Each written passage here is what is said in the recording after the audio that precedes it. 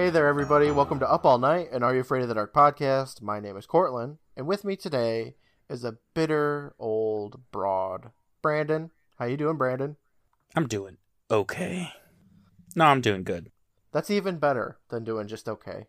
Yeah. I'm going to ask you this horrible, life-changing question. Did you do anything fun this week? Yeah, I've been continuing my October Halloween movie watching. Oh, yeah? This week we did The Nightmare Before Christmas. Oh, you love that movie. Yes, if you recall, as a teenager, I was obsessed with that movie. Yeah. I was one of those people. You know what, though? I feel like you were obsessed with it just before it got super popular. Yeah, I think so too. And it wasn't like my thing with it wasn't like a Hot Topic sort of like weird gothic obsession. I just really like the music in that movie. The music is really good. It's my favorite part of the whole movie. I'm not like a huge musical guy even, but I appreciate a good tune in a movie. And that movie's got Danny some Elfman did a good job on that. Yeah. I like really Danny Elfman's compositions. That and Edward Scissorhands has really good music too. He does a good job. And Pee-wee's Big Adventure. Simpsons themes. Always back to Pee-wee's Big Adventure. As long as it's not that movie that shall not be named, I think we'll be all right. What movie's that? The one with the Yeardley Smith and the dinosaurs. Okay. Yeah. We won't talk about that one. Okay, good. Until later in the episode when it's relevant. That hopefully won't happen. Does it happen? No. Okay. We'll see. I'll find some way to work it in there. Well, speaking of Nightmare Before Christmas, I don't know if the same company did it, but I watched Coraline last night with my son, who's 4. Same director, I think. There's a lot of similarities. Henry Selick? Is that his name? I don't know. I'm not going to look it up, but it doesn't really matter. But yeah, that's a good movie. I like it a lot. Yeah, that is pretty good. It's a little scary, but that's what you want to see in a Halloween. Well, like an October time movie, so. Yeah. Those button eyes are creepy. I know, right? My son was just watching it, and he's like, "Is this a scary movie?" And I was like, "Yeah, a little bit, buddy. It gets kind of scary later." He's like, "Oh, okay." And then she her neck grew, and like the other mom's neck grew and stuff, and he was all like freaking out a little bit. Yeah, I could see how that would be spooky. I know. Oh man! And then there's that scene where the old lady is like almost naked. Like I forgot that existed. Yeah, gotta watch out for them old ladies. Yep.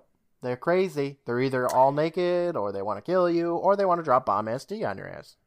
You never know. You never can tell with them old ladies. No, it's either going to be something great, something horrible, or something very horrible. So do you have like a list of what you're going to watch next? Or is it just kind of like No, whatever? Not really a list. It's just like whatever. You know, my daughter watching Nightmare Before Christmas, she'd never seen it before, and she could not give two shits about Jack Skellington's emotional problems and his disillusionment and feelings of ennui. She just was like, what is that naughty skeleton doing? She was totally on everyone else's side. Like, this guy's fucking stuff up. He's fucking up Christmas. Get out of here. She's with the clown with the tearaway face, isn't she? Yeah. Well, that's understandable. She does love Minnie Mouse. My bad. Yeah, rest in peace. Yeah. I don't know what we're going to watch next. I still can't get Kim to watch anything with me, so, you know. Beetlejuice. Beetlejuice. Stop it. You're going to summon Michael Keaton. Hey, you're going to eyebrow act all over here. I don't know if, I think she would watch Beetlejuice with me, but we'd have to wait for it to be on the television, because I don't think anywhere is streaming it, unless they are. I guess it was on Netflix, maybe. I don't know. I don't fucking know. Just buy it. No. I don't have money for Beetlejuice. There's always room for Beetlejuice in your life. Not today. All right. Well, do you want to get into this episode? Yeah, we can do it. Okay. I mean, you didn't even ask me how I was doing or anything, but... Didn't I? Dude, Didn't I, though? I don't remember. Regardless, I'm doing fine. I haven't done anything. Let's get on to the episode. All right. Oh, so we just got done watching The Tale of Watcher's Woods. Mm-hmm. I had a very good time with this episode. What did you think of it? You know what? I really liked this episode. It was a good one. Yeah. The setting was fun. The enemies are really cool. Yeah, for the most part. Yeah. The acting is okay from some of the characters, and then the acting is incredible from some of the other characters. Yeah. But overall, I'm going to say that this is a pretty good episode, and I don't know what the rest of Season 3 has in store for us, but this is going to be a tough one to top for me. I think so, too. Yeah, I agree. It's definitely my favorite episode so far of the season, and I can see it being within, like, the top 3, probably. Mm-hmm. But hey, we got, like, 10 more episodes of Season 3 to go, and who knows? Shit. Maybe there's some great ones in there. All right, well, let's get into this shit. The episode begins with a crash of thunder and lightning, which was interesting because they hadn't had any, like, elemental elements, I guess, in the Midnight Society bits yet, so that was kind of cool. It immediately made me think, like, oh, that they must have to deal with, like, snow and rain and all that stuff, and what do? Just cancel it? Like, do they not have meetings in the winter? No. They're in fucking Canada. Like, there's gonna be some snow. Yeah, I know. I mean, I don't know if we'll ever see it, but, you know, there's a thunderstorm. Nothing happens of it, but it was kind of cool that they did it, I guess. I don't know. I guess. Betty Ann is there, and she's down by the fire, and we're looking at the back of a person with a bag on their head, and they're wearing a sweet leather jacket, and Betty Ann says that she'll take the bag off as soon as, and then she says, hey, they're here! And Tucker immediately runs up to that person with a bag on their head and says, this better be a good, because we could get electrocuted since it's a thunderstorm out with no rain. Yeah, whatever. I guess. And Frank walks in the background with Gary, and Kiki runs up to the person, and she's like, who's this mystery guy we've been hearing about? Yeah, like, Kiki, you don't know. They've been talking about this person constantly for weeks. It's Sam. Yes. Betty Ann's friend. Betty Ann's Yes. friend, Sam. Well, Betty Ann walks up to the bag person. She stands them up and she says, guys, this is my friend Sam. And she lifts the bag off their head, and we see that Sam isn't a boy, but is a girl. Which is almost exactly what Tucker says next. Did you at any point think that it was going to be a boy? No, not even a little bit. And unlike these characters, like, the name Sam didn't strike me at all as being obviously masculine. Yeah. I feel like I've known more women Sams than men. I think so, too. Is Sam short for anything as a boy? Samuel? Oh, yeah, Samuel. Yeah. I don't think I know any Samantha, or I mean, Sam or Samuels, but I know Samantha's, so yeah. I mean, I already knew it was going to be a girl, but I assumed you would have thought it would be a girl, too, I guess. I don't know. Yeah, I did. Okay. Well, we see Sam for the first time, and she's got this, like, curly, crimped hair. It's like shoulder-length blonde hair. It's gorgeous. You like it? Yeah. She's got, like, a baby face. I don't know. Yeah, I've seen this actress in quite a few things. Have you? Yeah. Do you know any of them off the top of your head? No. Okay. Me neither. My notes say that she's pretty much Kristen 2.0, but... Yes. That was my first reaction, just based on absolutely nothing except for... She's blonde, I guess? I was like, okay, they just swapped her out for another Kristen. Well, you know something funny is that, you know me, I'm not very good at actresses and stuff. I mean, I didn't know who anybody was for a long time. Mm-hmm. Well, when I was growing up, I didn't notice that this was a different person from Kristen. All right, I guess. I don't remember her getting introduced, and I was just... Kristen and Sam were just the same person to me. Well, did you watch this episode as a kid? Yeah, I think I've seen it a couple times. Oh. I just didn't pay attention to the Midnight Society We're stuff just like, all right, this is the first episode, I guess. It's just The one where they introduced my favorite, Kristen. It took me a long time to know that seasons of shows were a thing. I just thought it was like just a continuous show, you know? Mm-hmm. I didn't know they took a break and changed cast members or anything like that. It was just start to finish. So I never knew what was what was in season 2, what was in season 3. It all just blended together for me. Yeah, I get that. So Kiki comes up and she says, "Sam?" And Sam's like, "It's Samantha. My friends call me Sam." And then Frank runs up to her and says, "Yo, Sam, I'm Frank, and I think you're the hottest thing around this campfire." Damn, Frank. Well, Sam says thanks. She grabs his hand and says, "You can call me Samantha." And then she squeezes it so hard that Frank starts begging for mercy. And Tucker giggles a little bit, saying, "The babe's got a bite." And then he gets pushed aside by Gary, who says, "I think you're perfect for the Midnight Society. Do you know the rules?" She hasn't even told the story yet. Settle the fuck down, Gary. People. Like, everyone. That's ridiculous. All the guys are just, like, slobbering and sexually harassing her.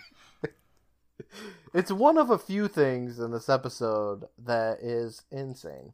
Fucking nuts. Like, yeah, she's a girl. Whatever. Let her tell her story. Frank's like, "Damn, baby, you got a nice ass." And Gary's like, "Oh, girl, you're fucking so fine. You can be the leader of the Midnight Society." Shit. It's ridiculous. It is embarrassing. Yeah. Sam walks past Gary saying, "Sure, I'll tell you guys a story, and if you like it, I'm in. And if not," and then the thunder crashes, and then she pauses, and then she finishes saying, "I'm on the highway." I think that's what she said. I don't fucking know. Yeah, like she's going to have to hitch a ride home once they dump her ass out. She's got to get on the highway anyway if she wants to go home. She must live across town or something. Anyway, Kiki tells everybody that let's get going, and they all take their seat with Sam at the throne. Betty Ann tells her good luck, and Sam says, "There's a lot of stories I could have told, but I picked one that kind of fits the setting. There's tons of ancient legends about the woods, legends of spirits like the Manitou," which I don't know what that is. Sounds like manatee to me, or the Wendigo. Do you know what a Manitou is? Nope. Okay. But whatever happened to these spirits when people showed up to hack down their world? Many moved on, but some say the truly evil ones clung to home. We look over at Kiki, who looks pissed as hell. Why? I don't know. She looks mad. Maybe she doesn't like deforestation. I don't know. She only likes moving. Yeah, she likes it when trees get cut down and turned into like furniture for her to move, but other than that, she doesn't like it. Sam continues saying, "The twisted hearts, full of revenge for all who dared to disturb their home. Submitted for the approval of the Midnight Society. I call this story Betty Ann tosses in the dust." The Tale of Watcher's Woods. Does that description fit the episode? It fits like a very minuscule piece of this episode, I think.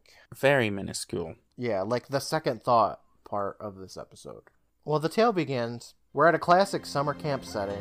In the background are a bunch of kids lifting and walking with a canoe. Another group of girls are just standing and talking. The camera pans over to a sign that says, "Welcome to Camp Grindlestone." And then it pans down and we see a bunch of kids walking around. And then we get Sam's voiceover, and she tells us, as we focus on a girl with a sweater vest on covering her pink long sleeve shirt, that it was Sarah's first time at Camp Grindlestone. She was a super achiever. She won every medal a trailmaker could earn. Only problem was, Sarah was so busy with activities that she didn't have much time for friends. And then we look over at another girl, and Sam says, Kelly, on the other hand, and Kelly's got this big suitcase, she's trying to lug it around, had been to Grindlestone before and hated it. She had tons of friends at home and didn't really want to be there. And the camera moves from Sarah to Kelly, back to Sarah, until, of course, the two collide, and Kelly drops her suitcase.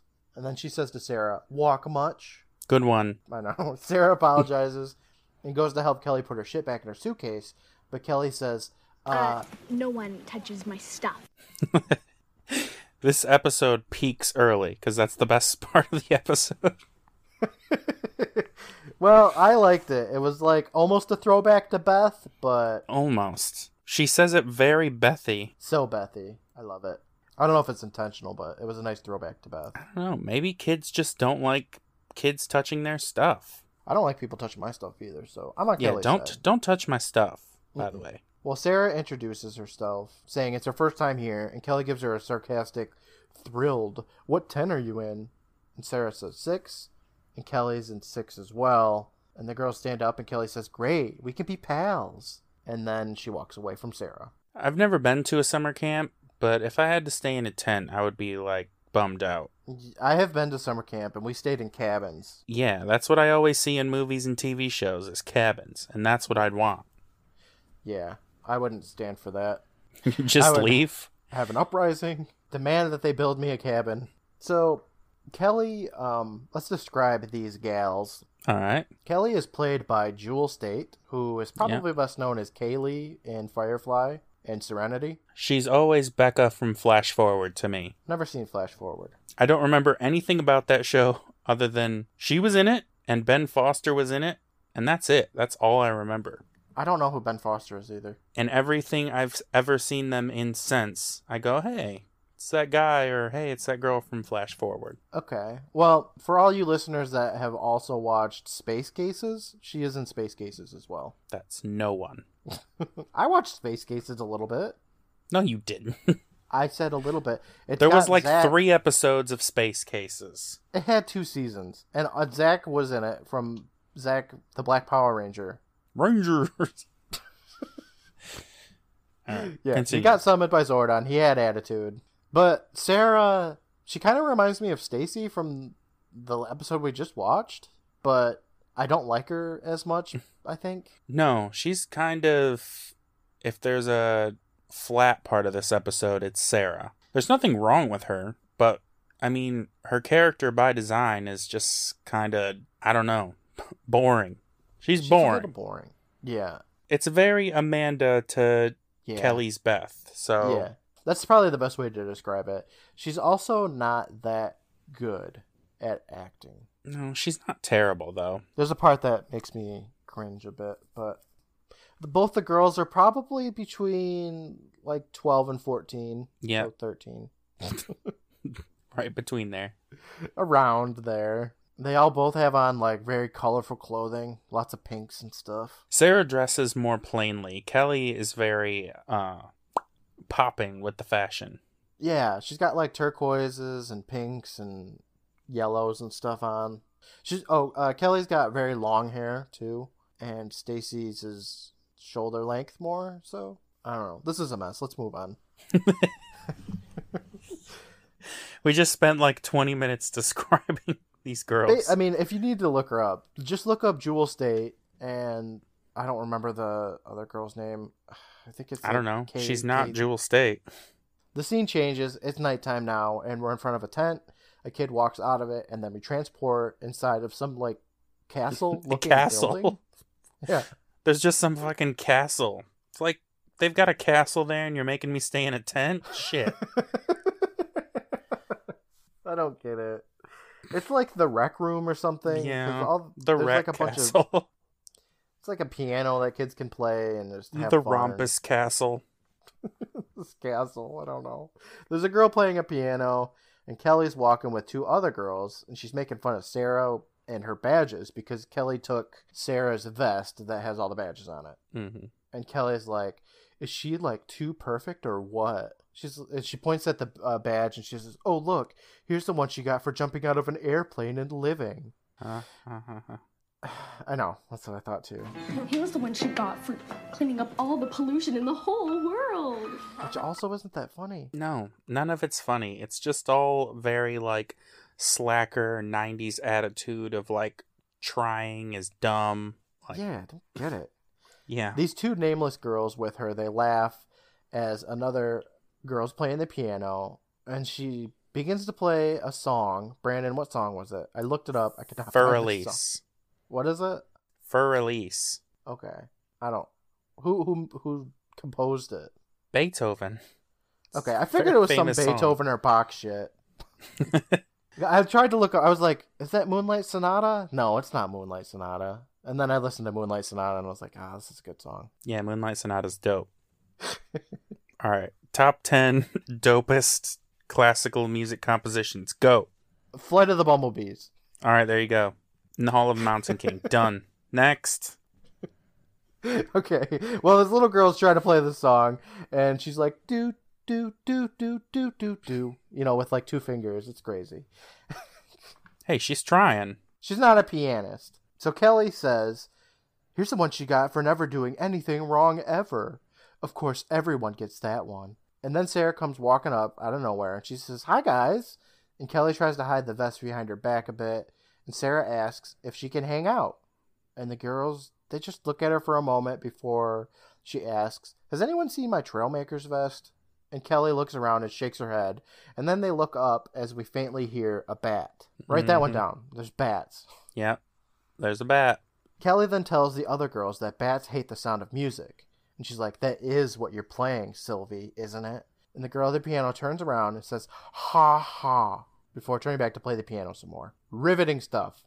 Sarah steps past Kelly and saying, this place is pretty cool. And she looks up at these 3 whistles that are up on the wall in a glass case. And then she reads the words under the whistles saying, never ever enter Watcher's Woods ever. It's such an odd thing to just like keep on the mantle in the middle of a rec room in a children's summer camp. Very weird, yeah. I mean, I get having like a little monument to, you know, these missing girls or whatever. Mm-hmm. But it's very odd to just be like, you'll be murdered if you go into these woods. Have a happy, safe trip, everybody. It's odd. Yeah, well, we look up at the glass case. There's pictures of 3 little girls above each whistle. And Sarah turns around and asks, what's Watcher's Woods? And then, this is my favorite part of the episode. The girl at the piano, she super dramatically just like, bones, a bunch of keys. Yeah, she slams on those fucking keys. I don't get it. Why did she do that? It's like a record scratch, but there's no record player there. It doesn't make any sense. I don't know why she did it, but I loved it. We switch over to Kelly, who says, you're new, so I'll tell you. It's a place where people get blipped. And Sarah's like, blipped? Kelly says, you know, lost, vaporized, erased. The legend goes way back. Indian tribes, colonial soldiers, pioneers, all gone, never seen again. And Sarah asks where this place is, when Kelly's nameless friend tells her that no one knows. They say it moves around like a shark looking for victims, and once you realize you're inside, it's too late. Sarah takes some steps forward and says, it sounds like a stupid camp story to her. Why is it called Watcher's Woods? Unnamed friend 2 says, the few who escaped, which just contradicts everything, came back crazy, babbling something about the Watcher, a demon who guards the woods and picks out its victims. This is another instance of a horror, or like a ghost story inside of a ghost story. Yeah, it's becoming quite a theme. Yeah, right? Like, just have scary stuff happen. We don't really need this backstory. I guess it's just filler. This could just happen to the girls, and it would be interesting as is. Yeah. Like, tell about the little girls so we understand who they are, and then just have them get lost in the woods. So Kelly, she's now behind Sarah and by the whistles, says that they blipped in 1919, and tomorrow will be 75 years to the day. That seems a little convenient for her to know that right off the top of her head. I don't know if it's like, if the camp starts on the same day every year or something, and it's like the first day of camp and they got blipped right away. Yeah. They went for a hike and they were never seen again. The only trace the searchers found were their whistles. And Kelly says, care to go for a little hike in Watcher's Woods, superstar? And then immediately we look down on the ground, and then there's the most adorable little mouse. And Kelly freaks the fuck out. She's screaming her head off. She's saying, rats! I hate rats! Even though that's not a rat, but it's okay. And Sarah tells her it was only a little rat, but Kelly runs past her and just stomps out of the room, and her 2 nameless friends follow behind her. Sarah stays back and sits in a super comfy looking chair. She finds her vest and says, it's going to be a long couple of weeks. Well, stop trying to be her friend. She doesn't. There's so many other girls. Go be friends with some of those other non-horrible people. Seriously. There's this camp. I don't think there's a boy at all in this camp, is there? I think it's all girls. Yeah. Like, just go make friends. Be like, hey, can I switch to a different tent? I want to be in 7 instead of 6. Boom. You don't have to talk to Kelly anymore. Done. Episode over. But that doesn't happen. The scene changes, and there's just a bunch of girls sitting outside, The camera pans over them as the instructor gives them orders, saying that they'll be working in teams of 2. The goal is to collect as many specimens as you can for your nature medals and get back here before dark. She's like, Kelly, I want you to take Sarah. You know the woods pretty well. And Sarah, who's behind Kelly, stands up, gets close to Kelly's face, and says, maybe we'll find Watcher's Woods, and then sits back down. And then Kelly silently mocks her. I don't know what that was for. Doesn't make sense. Instructor tells the girls, remember, no fires. We don't want any accidents. No disintegrations. Exactly. No getting blipped, ladies. Have fun. Is getting blipped like a thing? Do people say that, or is it just in this particular camp? I have never heard anybody say that. I mean, I guess it makes sense, you just disappear, but... Yeah, it definitely makes sense. I like it. I want to know if it's a thing. Because I just want to be like, who blipped my pen? It was me. I'm gaslighting you. You fucker. I know. Don't blip my stuff. Snap. I'm gonna do it. The kids get up and they leave, except for Kelly and Sarah. Sarah sits down next to Kelly and asks, so, where do we start? And Kelly tells her, start by keeping out of my face. And she leaves, and Sarah follows. I really love this next scene. We're in the woods. Kelly and Sarah are walking, and Sarah asks Kelly if she knows what to do if they get lost. And Kelly says, no, but I bet you do. And Sarah says, write this down, Brandon. 3 sharp blasts on the whistle. All right, got it. That's the call for help. That's going to come up for sure. Yes. Kelly says, gee, thanks. I'll try and remember that. And then Kelly busts out some cigarettes, and she's about to start smoking. Holy shit. Yeah. Nickelodeon, what the fuck are you doing? I don't know. Also, Sam, what the fuck? I don't get it. Why is this in here? I don't know. Sarah's basically like... You gonna smoke? Kelly tells her... Yes. But Sarah tells her she can't because of the fire warning, and that's that. They never talk about smoking ever again in this episode. No. They don't say, like, you can't smoke, and then looks directly at the camera like, it gives you lung cancer. She's just like, no, the lady said not to, so just don't. Yeah. What? That makes no sense. That was very concerning to me. Yeah. I mean, obviously, it's such a little detail that I didn't remember this growing up. And also, smoking was, like, the thing back in the 90s. But still, this girl's, like, 13 years old. And she's the cool character of the episode. She's the one you want to be. You want to be a Kelly. You don't want to be a Sarah. Yeah, you want to be a sassy bitch. A smoking, sassy bitch. Yeah, that's crazy. The dream. That happened, and my jaw dropped, and I looked over at my wife, Kim, and I was just like... Did that just happen? Yeah, I could not believe it. That's crazier than the boss from hell line. Yeah, it is. This show is bananas. It so is. Should be on HBO with the shit. Yeah, this right after Oz right? Put on Are You Afraid of the Dark? Oh my god. So Kelly says, you're just so perfect, aren't you? And Sarah tries to tell her no, but Kelly levels with her and she's like, look, I'm not into this metal stuff. Let's just chill and sneak back to camp, okay? But Sarah's like, no, I like it. That's why I'm here. And Kelly stops walking for a second and tells Sarah that she's only here because her parents want her out of the house for 2 weeks. I can understand that. I know, right? Fuck. Little brat like smokes cigarettes and stay doesn't 6 want months. Her parents to touch her stuff.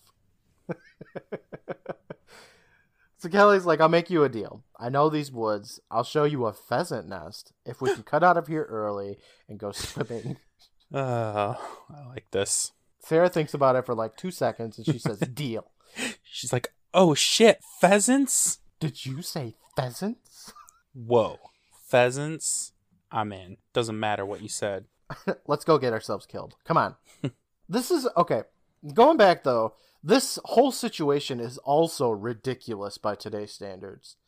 The smoking thing aside, hey kids, you're in groups of 2, go out into the woods, come back by dark. What? Yeah, it's, And they wonder why 3 little girls got lost. I don't think they wonder. I think they just don't care. No, obviously not. They're like, all right, we got this plaque already made. We just need another victim or two. We said don't go into Watcher's Woods ever, ever, ever. I mean, it's your fault for getting killed. We put it right in the middle of the wreck castle. I don't get it. Like, go out into the woods, girls. Be back before dinner. Fuck, it gets dark. Try not to start a forest fire. See ya. Yeah, don't start a fire to keep warm in case you do get lost. That doesn't make any sense. The girls walk some more, and then we see a little opening through some trees and bushes that you could kind of squeeze into. And Kelly tells Sarah that there it is. It's a tight squeeze, so give me your backpack. And Sarah's excited and asks if she thinks the pheasants are still nesting. And Kelly's like, gee, I don't know. Go look. So Sarah does just that. She goes and looks. And Kelly rolls her eyes and says to herself, for someone so smart, you're pretty dim. Adios. Why the hell does she have to take both bags? I don't get that part. Like, leaving her there is a dick move enough as it is. But taking her bag, which presumably has, like, maybe some water, a whistle, a compass, like, all the things she needs to survive. Yeah. She takes it. She wants to kill Sarah. I don't know. Doesn't like her. She could just drop it on the ground. Yeah. It doesn't make no sense to me. So the next scene, Kelly's walking through the woods, and it looks like she's getting lost because she doesn't seem to recognize the trail, even though it's been established that she knows these woods. We shoot back over to Sarah, who's walking out from the pathway, and she says, I didn't see any nests in there. Kelly? It must be a while later. She must have been looking back there for like an hour, because Kelly is long fucking gone. Yeah, I think you're right. It's not like no nests. Wait, Kelly. Like, yeah, she was just like, where are these pheasants? I have to see these this beautiful leaf? birds. No. Kelly would never just lie to me. I better look real hard. I refuse to believe that this girl who I am trying so hard to be friends with and hates me every fiber of her being would do this to me.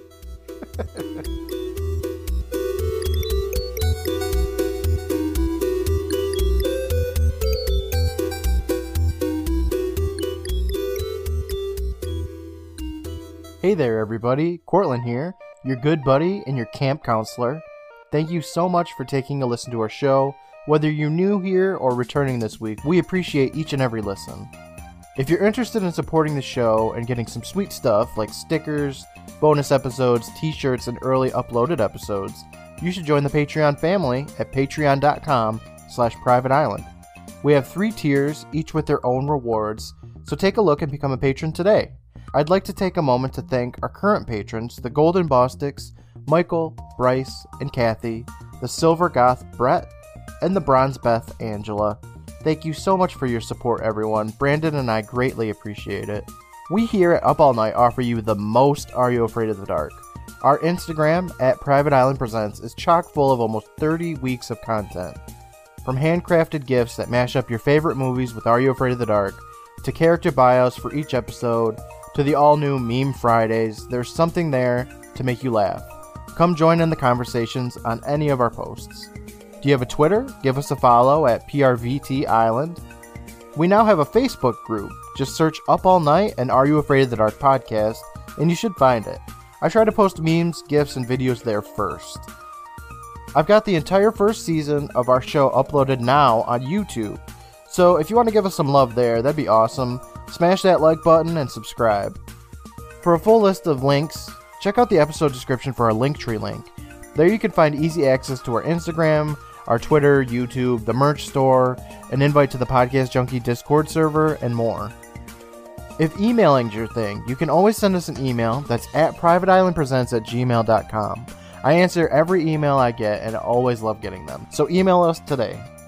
I'd like to take a moment to thank the Benevolent Badger for his work on the music for our show, aside from this theme, Summer Tropicala from Stardew Valley, composed by Concerned Ape. I hope you're enjoying this musical change-up as much as I am. I'd also like to thank Brandon for his work on the artwork. If you're liking the show, please tell somebody about it. Growing a podcast is hard, and one of the best ways to grow is by word of mouth and recommendations. If you know someone who'd enjoy our show, or any indie podcasts you listen to, tell a friend about them. Everyone wins with Are You Afraid of the Dark? Speaking of other podcasts, if you're looking for a Dungeons & Dragons actual play podcast, I've got the perfect promo for you. It's for the Top of the Round podcast, which is a group of 4 friends getting together and playing the 5th edition of Dungeons & Dragons. This podcast is a perfect introduction to D&D, and it has it all: drama, humor, and heroics. Take a listen. Hi there, I'm Kenan, and I'm the DM for Top of the Round. We are a homebrew, character-driven, actual play podcast, fueled by the power of D&D 5e. What happens when a naive druid, an orphaned monk, and a mysterious drow elf are roped into becoming a mailman for a goddess? Join Talus. As you know, my bosses aren't the most merciful people. Chaz. Hey, do you guys know where I could find a map of everywhere? And Seku. We might as well try. It's the worst thing that could happen is we could die. Find us wherever you listen to podcasts. Episodes drop every Monday. Hope to see you soon. Thank you again, everyone, for taking the time to listen to our show. After this episode comes out, we should hit the 7.5 thousand total downloads milestone, which is just so awesome. We couldn't have done this without you, so thank you so much. For now, I'll let you get back to the show, and I'll talk to you soon. Bye, everybody.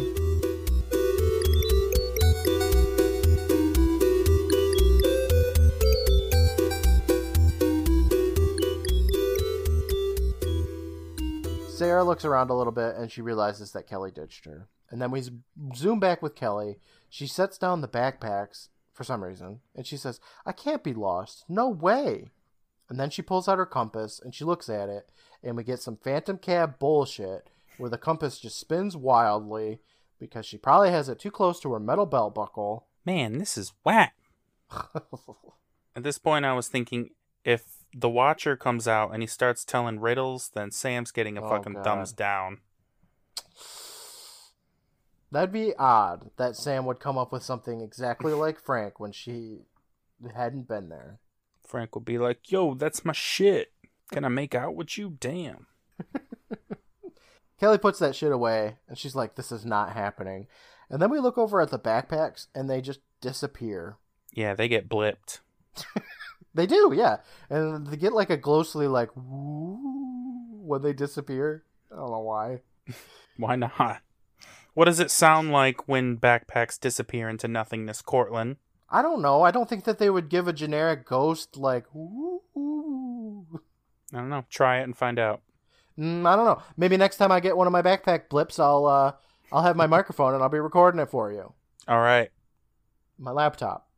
Except those would probably get blipped too, but I don't know. Oh, God, I hope not. I would be so upset if my laptop got blipped. I would too. I'd be like, fuck, come on, Watcher. Take my backpacks. I can get a new backpack. Be like, God damn it, Watcher, let me at least leave me the external hard drive.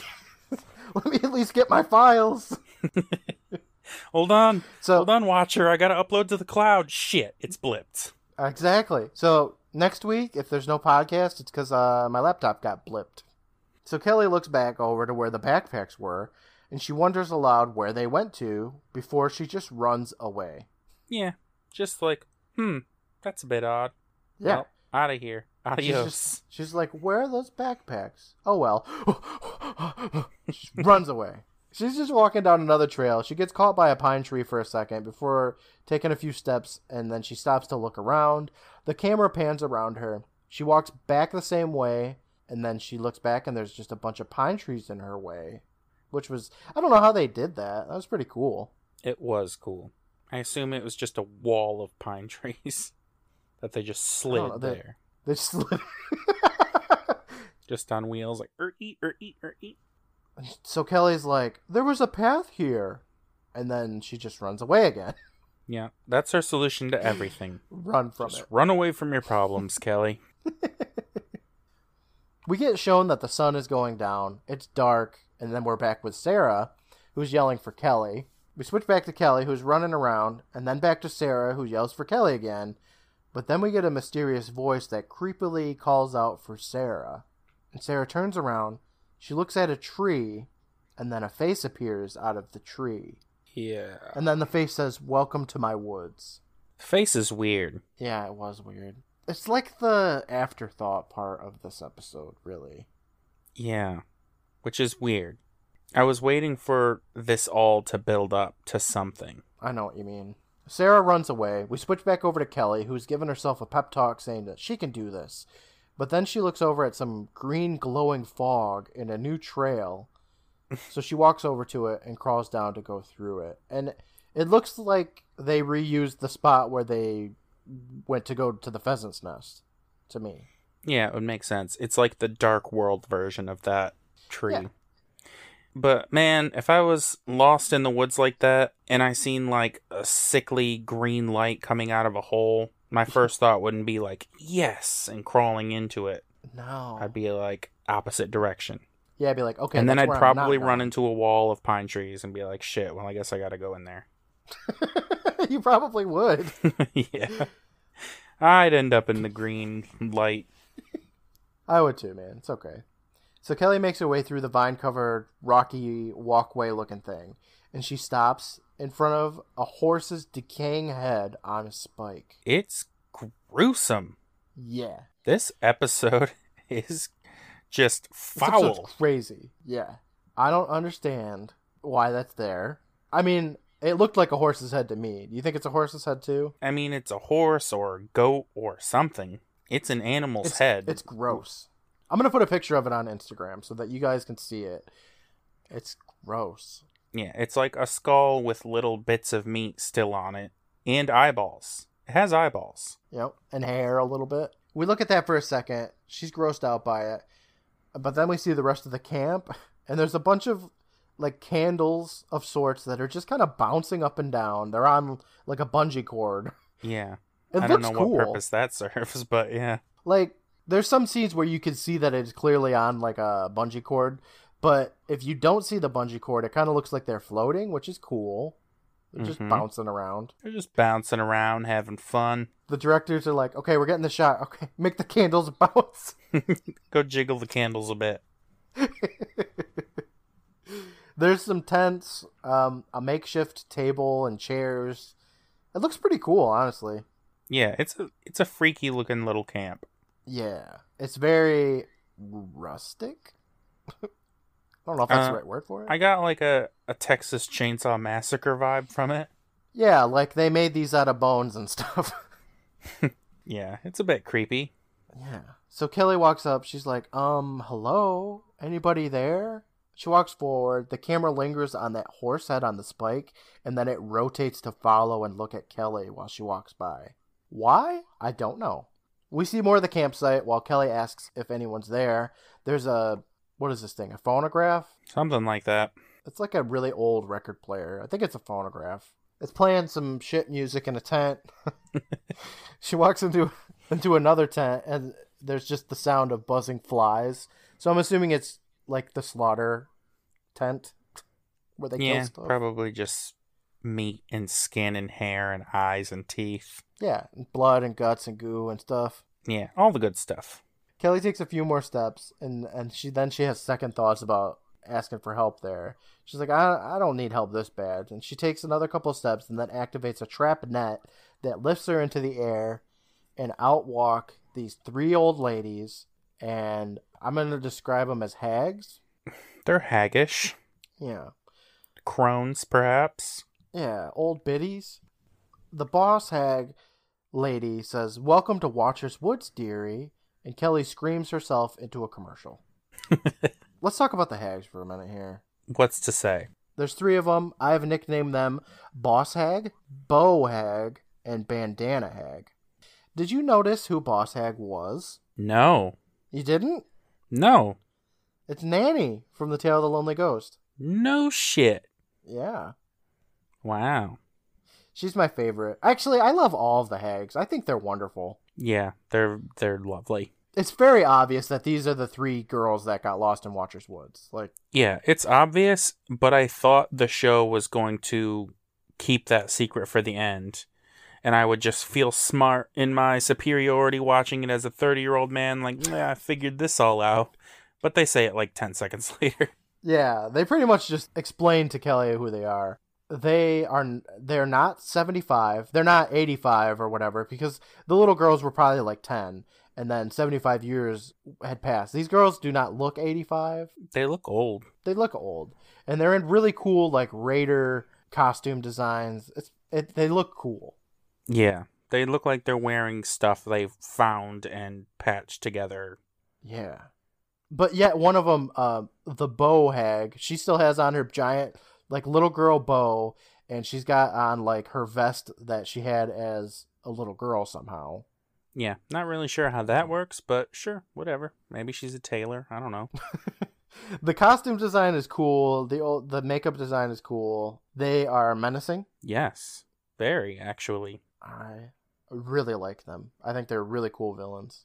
Again, this is another episode where pretty much everybody is a villain that is not Sarah, though, because Kelly is mean. These hags are mean, and Watcher is mean.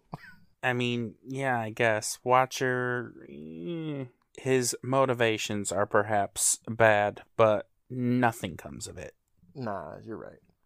So back from commercial, Kelly's down from her rope trap, and one of the hags is painting a big yellow X on Kelly's coat, while Kelly is asking who these people are. The hag turns around to look at the other two and says, "It took us 75 years, but finally we've got you." So Bandana tells us that they've been waiting a long-ass time for this, but Bo's like, "Are we sure that's really her? I'm not so sure." And Kelly, who's up on a platform, her arms are outstretched, and they're tied. She's like, "I'm not her. Who's her?" But Boss commands her to tell them where she put their whistles. And she lifts up a bow with a flaming arrow. And she's like, "Or do we have to work on our archery?" Kelly's like, "What? Whistles?" And Boss says, "Well, I guess we shoot." As Bo asks if they can play with her a bit first. And Boss says, "No." Bandana says, "Ready, aim, fire."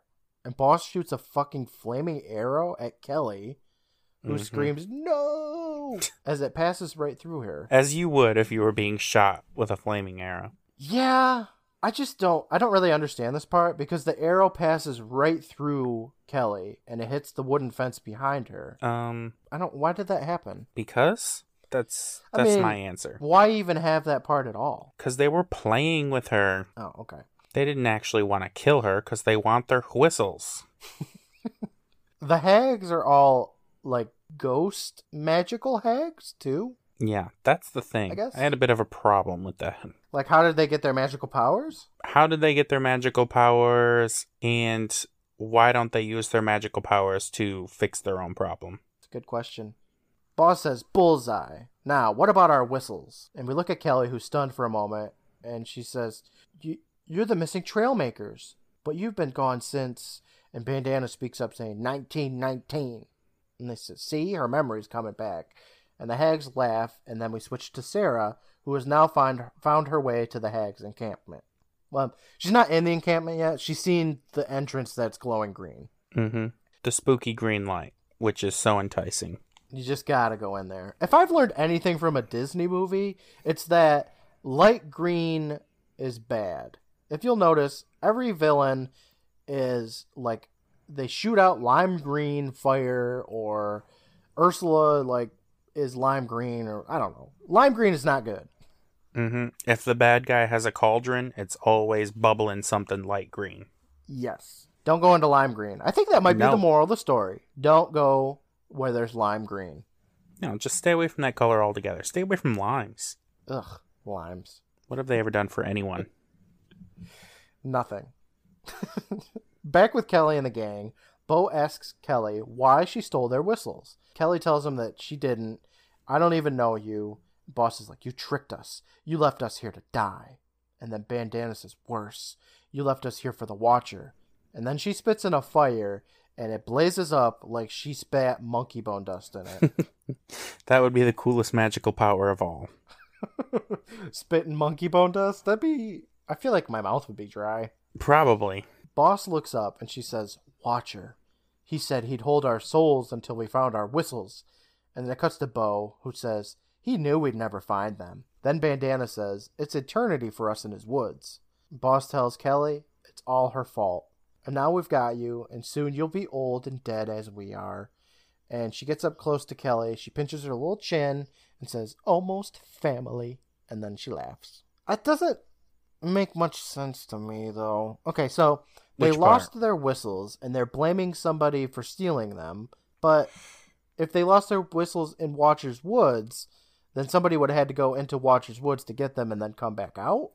What I assumed happened was that in 1919, somebody pulled the same dumbass trick that Kelly pulled on Sarah. Oh. Like, hey, Okay. I'll watch your bags while you go look at this pheasant nest or whatever. And then they did and fucking blooped. Okay. No, that makes sense. We'll go with And that. I actually thought for a little bit that Kelly might be some kind of ghost from the past who keeps coming back to camp and tricking people or something, but no, nothing. That would be amazing. Yeah. That would be really good storytelling. I mean, not that this isn't good storytelling. No, I like this, but they kept being like, oh, it's you from 75 years ago and you lost your memory and stuff like that. I thought that's where it was going. Okay. I like that train of thought because I didn't really understand what they were talking about. I thought they were just being crazy old women, which is what they are. I mean, they are crazy old women, so anything goes. It would be really cool if they circled back and that is how it was and Kelly was some sort of time-altering ghost. That'd be cool. So Kelly tells the hags that she knows where their whistles are, since they're the 3 whistles that are on display in the wreck castle. Mm-hmm. She says, if you let me go, I'll go get them. And then the old hags have a team huddle, and they scoff at her, and then Bandana says, if we let you go, would you come back? And Kelly says, yes, I swear. And Bandana waves her hand, and the ties on Kelly's arm vanish, and she walks away. We cut over to the hags, and Boss Hag's like, oh, dearie. And Kelly turns around. She's all like, what's up? And then the Boss Hag walks towards her and says, we don't believe you. And then a cage slowly falls down on top of Kelly, who's screaming, no! You dumbass, you were out. When they say, oh, dearie, you just keep running. I know. Like, yes, what's up? Like, she turns around like they're her best friends. Like, yeah? Yes, what's hag? up? What do you need?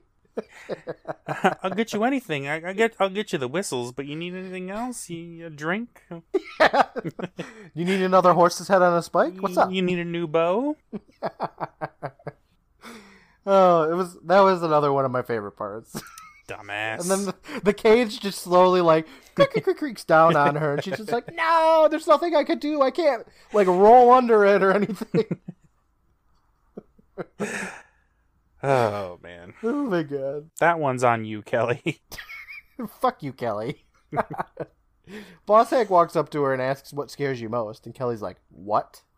And Boss tells her, oh, I know. And she grabs a bucket saying, how would you like to play with some rodents? And she sets the bucket of mice down as Kelly screams again. And Bandana comes up saying, oh, I don't think she likes rodents. But Boss says, oh, we'll give her a chance to make friends. Careful now. They're fast. That's what I like about these ladies. In every other episode, old ladies be dropping bomb-ass tea. Yeah. These old ladies drop bomb-ass bucket of rats. I mean, they're like the cutest mice, though, because we get to look in the bucket. We get like a night vision look into the bucket, and it's just a pile of cute white rats. I mean, cute white mice. They're mice. They're not even rats. Nah. Rats are big. Mice are these, and they're small, and they can fit in a bucket. They're just tiny little, like hamster almost. they're adorable. They're almost hamsters. I would be like, oh yeah, I'd have them crawl around me and stuff, and it'd be great. Teach them tricks, shit. Exactly. This could be a new opportunity for Kelly. Kelly, this is the start of the rest of your life, leading a rat circus. I'd go to see it. Kelly doesn't think about the future of rat circusry, though. She's like, why did it have to be rats? And it's like, well, girl, that's because that's what you're scared of. Yeah. These ghost witches, they're magic. Come on. Kelly's backed up against the cage now, and up creeps Sarah, who says, Kelly, which startles Kelly, of course. But she's like, Sarah, get me out of here. They got buckets of rats here. She apologizes for making fun of her, for getting her lost and everything.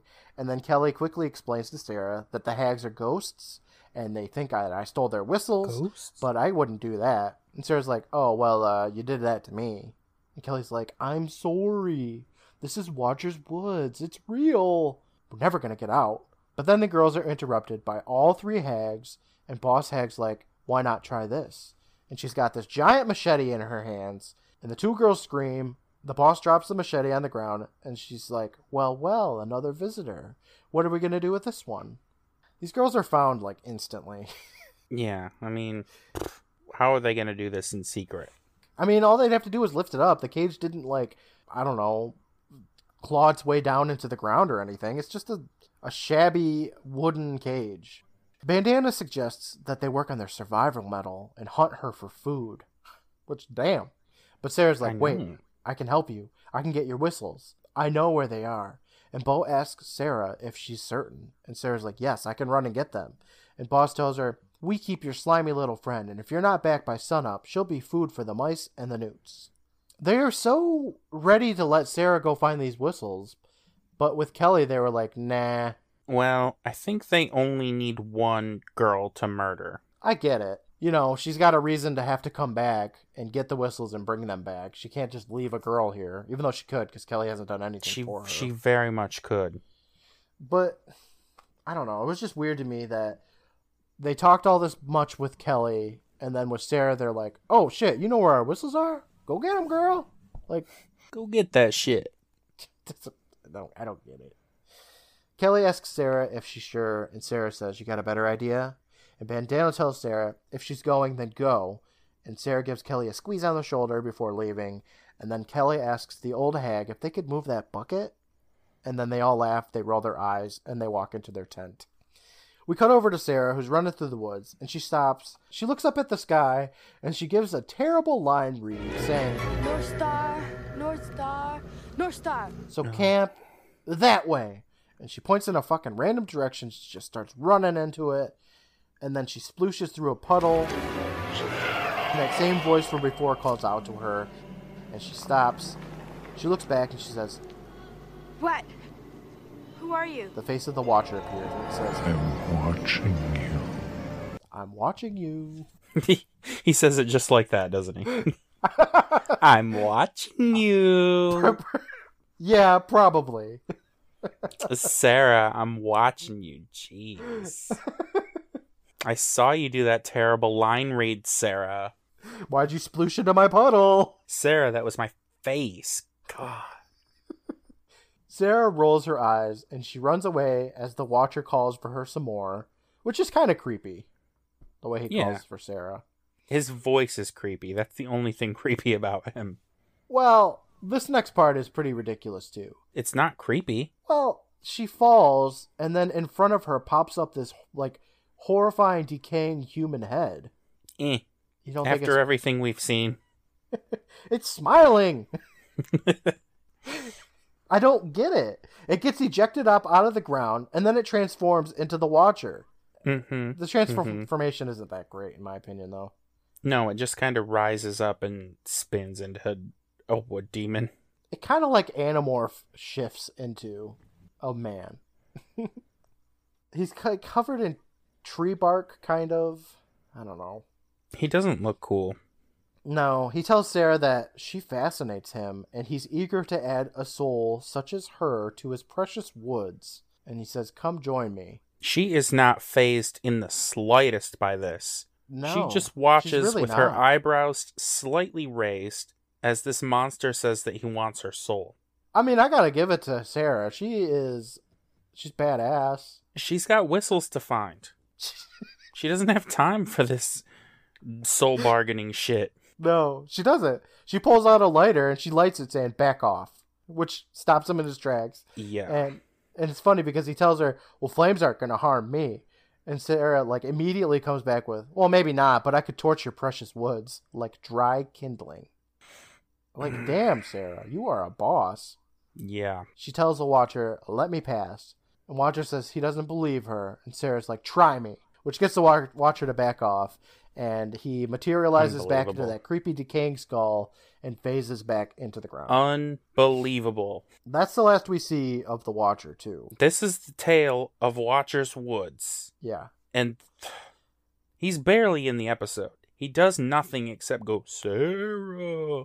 I know. Even fucking Goth, like, mind controlled a whole school of people before he was obliterated by water. Yeah.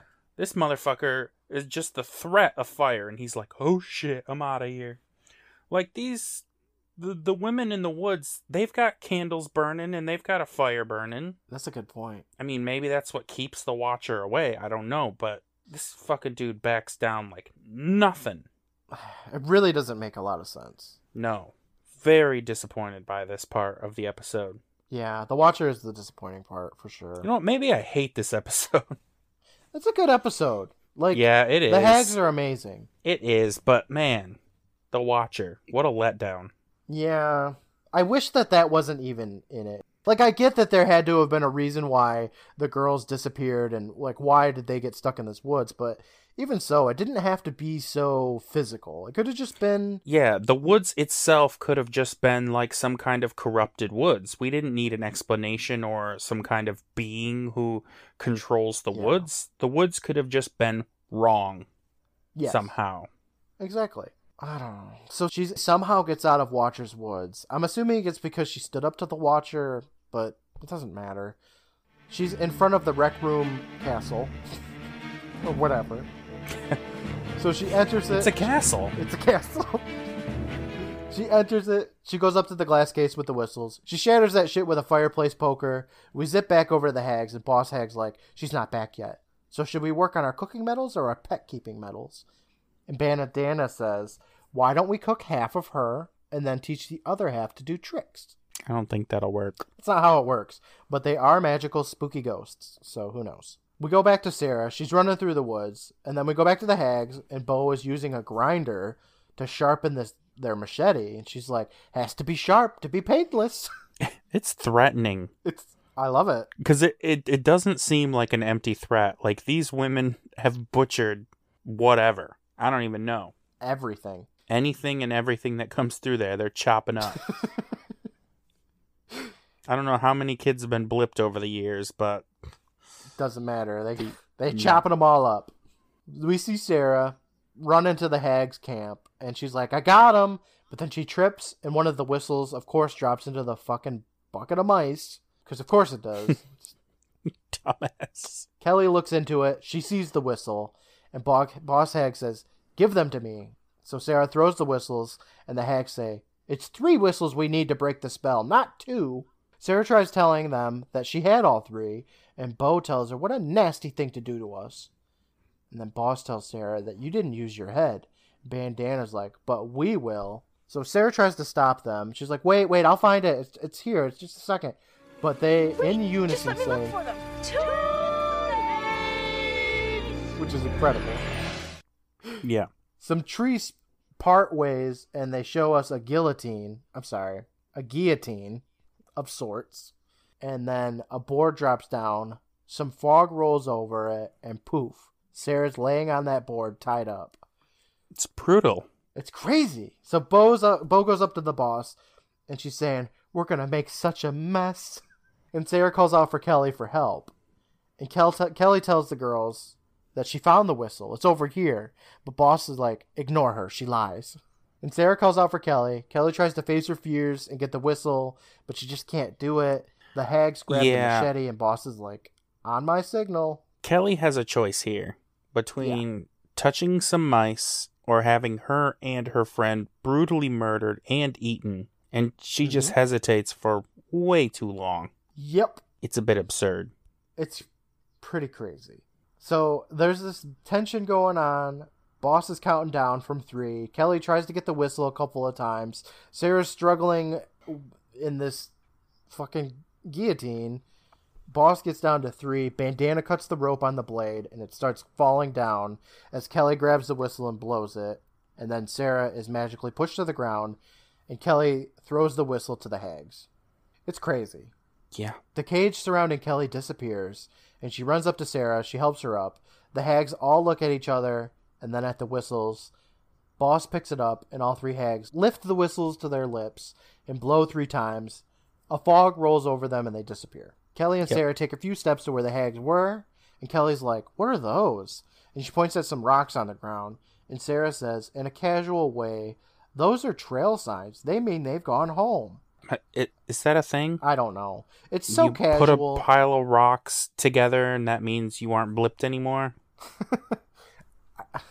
She says it in a way that's like she didn't almost just die. Yeah. They were both going to be murdered. It's ridiculous. So Kelly's like, you came back. And Sarah says, yeah, you saved my neck. And the two girls hug, and Sarah's like, come on, let's go home. But she saved her neck after she came back, so that's not really relevant, Sarah. I don't know what the fuck you're talking about. Well, it's the only sort of nice thing she did for her the entire episode, even if it was to save herself as well. Yeah, you're right. I mean, it is really the only thing she did. Mm-hmm. And she did it begrudgingly. Like, I guess I'll save both of our lives by going through a minor inconvenience. The two girls walk out of the woods. It's daytime, and they're on a road, even though when Sarah ran out before, they were in front of the castle, but whatever. There's this old-looking car, and in the back of that car are three little girls, and they wave at Kelly and Sarah. Yeah. How do you feel about that? I gotta wonder if those little girls remember anything. Yeah. Like, even if they're ghost girls, let's assume that they're ghost girls. Yeah. Do they have the memories of living in those woods and butchering people and animals? I hope so. The thing about this ending is, like, I want to hope that they are ghosts, that they are not alive, because if they got to come back as little girls, like, right after they got blipped or whatever, it's now 1994. Yeah, they've got problems. Everybody in their lives are probably dead. And it's like, what are they supposed to do? I don't know. It's hard to go from 75 years living in the woods in isolation to just being like, well, I guess I'm going back to 5th grade. Get recess and Power Rangers lunchbox, I guess. I don't know. Yeah. It reminds me a bit of, have you ever seen or read The Lion, the Witch, and the Wardrobe? No. Okay. So the kids go into Narnia, and then they live an entire life there. Like, they are adults in Narnia, and they go back through the wardrobe, and then at the end, they're kids again.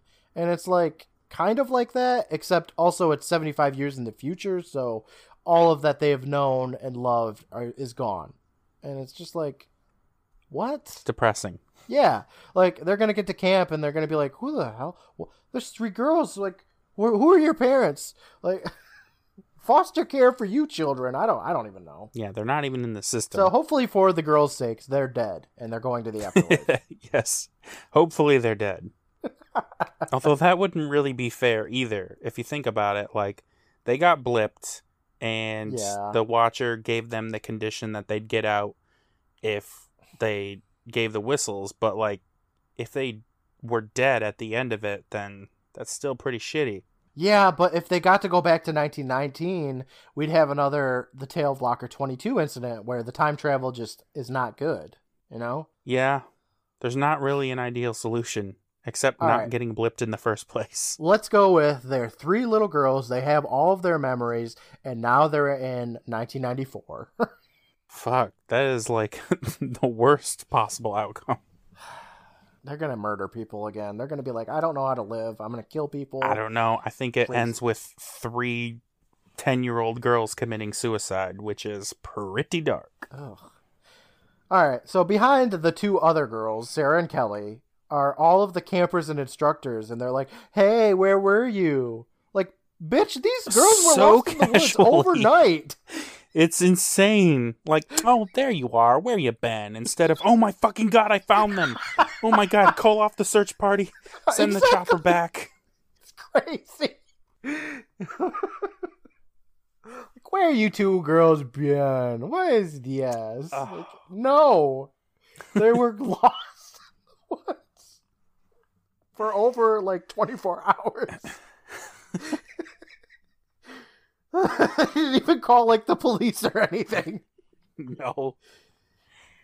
Oh my God. Like, just that's the end of the call, episode. like, is Sarah and Kelly back yet? No? Those girls. Girls will be girls. Good thing they got their whistles. Oh my God. Add another one to the blip photo. Ridiculous. I still really like this episode, though. Yes, this episode is good. Back at the Midnight Society, Sam says So, what'd you guys think? And Gary, like, motions for all the kids to come over. They huddle for a few seconds, and Gary says, he like, gets up, walks towards her, and says, I don't know how to tell you this. And Sam's like, oh, it's okay. I understand. Thanks for the shot. But Gary says, time to hitch. Gary says, what I mean is, it's going to be real hard calling somebody that looks like you, Sam. Oh, no, it's not. Yeah. It's not hard, you cringy fucking asshole. Man, on a ranking system, this would be like negative points towards Gary. But they're all really fucking weird about this. So, I don't know what they were thinking. Betty Ann is the only one who doesn't lose points because it's her friend. She knows she's a girl. She ain't trying to hook up with her as far as I can tell. Right. So, yeah, Betty Ann wins again. No, it's ridiculous. The kids laugh and they welcome Sam to the Midnight Society. They all congratulate her, and that's the end of the episode. Good episode. I liked it. It was a good episode. It's probably my favorite so far for season 3, like I said at the beginning. So, yeah. I enjoyed it. I had a good time. Jewel State was wonderful in it. I mean, her acting was a little bit campy, I would say, but I just love her, so she gets a pass. She is a delight. For sure, yeah. But, you know what? The Tale of Watcher's Woods, man, that... Oh, I like the name, I guess, but the way they utilized the Watcher sucked. I think we can come up with a better name than that. Yeah. The Tale of the Pheasant Nest? The Tale of the Weak-Ass Watcher? For sure. The Tale of the Old Hags? The Tale of the Lost Woods? There you go. That's the perfect one. So easy that I didn't even come up with it. This episode had a lot of gory imagery and the cigarettes and like murderous intention, and it was very like, I don't know. It was like casually adult themed. Yeah, just like, we're gonna cut off this young girl's head. We're gonna eat this young girl. Here's this butchered horse head. Smoke, kids. It'll make you cool. Yeah, it's wild. They could have done like the tale of the missing trail makers. Yeah. The tale of the blipped bags. That's what I'm going to take away from this episode. Blipping. Blipping sounds like Blippy, which... I'm trying to turn it around and make it something good. You know, things disappearing. Good. Yeah, right. Things being phased out of existence. Pretty awesome. It's better than Blippy. I think that's about all I can come up with for this episode, though.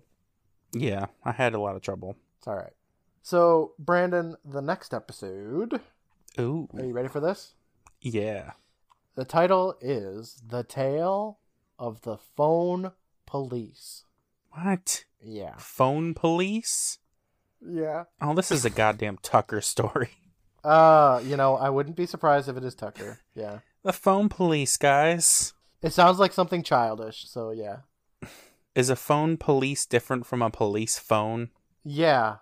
I think it is. I'm gonna say that there's a couple of kids, they're having some goofs doing prank calls, and then someone isn't having fun with the prank calls, and they're like, "Stop calling me." And they're like, "What are you, the phone police?" And then he's like, "Yes." And then he comes and kills him. Damn. You know, honestly, Brandon, I'm betting that's probably what it's going to be, because I don't really remember this episode, but what else could it be, you know? I'm sure it's going to be kids making prank phone calls, and somebody's like, not today. Yeah. But when I hear the tale of the phone police, the only thing I can think of is, you remember that one YouTube video of that dad like talking with that little girl, and he's like, "You done goofed. I'm gonna call the internet police." Yeah. That's the only thing I can think of when I hear of this, is that guy. Yeah. I know what you mean. But that's what we got to look forward to next week, man. Exciting. Or is it? I hope so. I hope so too. Like I said, I don't remember this one, so I'm expecting good things. Yes. If the next episode isn't at least better than this episode, I'm going to be very disappointed. Oh, for sure. Me too. Oh, man. Well, man, I've been up all night. I'm getting sleepy as hell. Me too. You, man? All right, good. I'm going to bed. I'll talk to you next week, man. Yep. I'll see ya. Bye. Bye, everybody. Bye.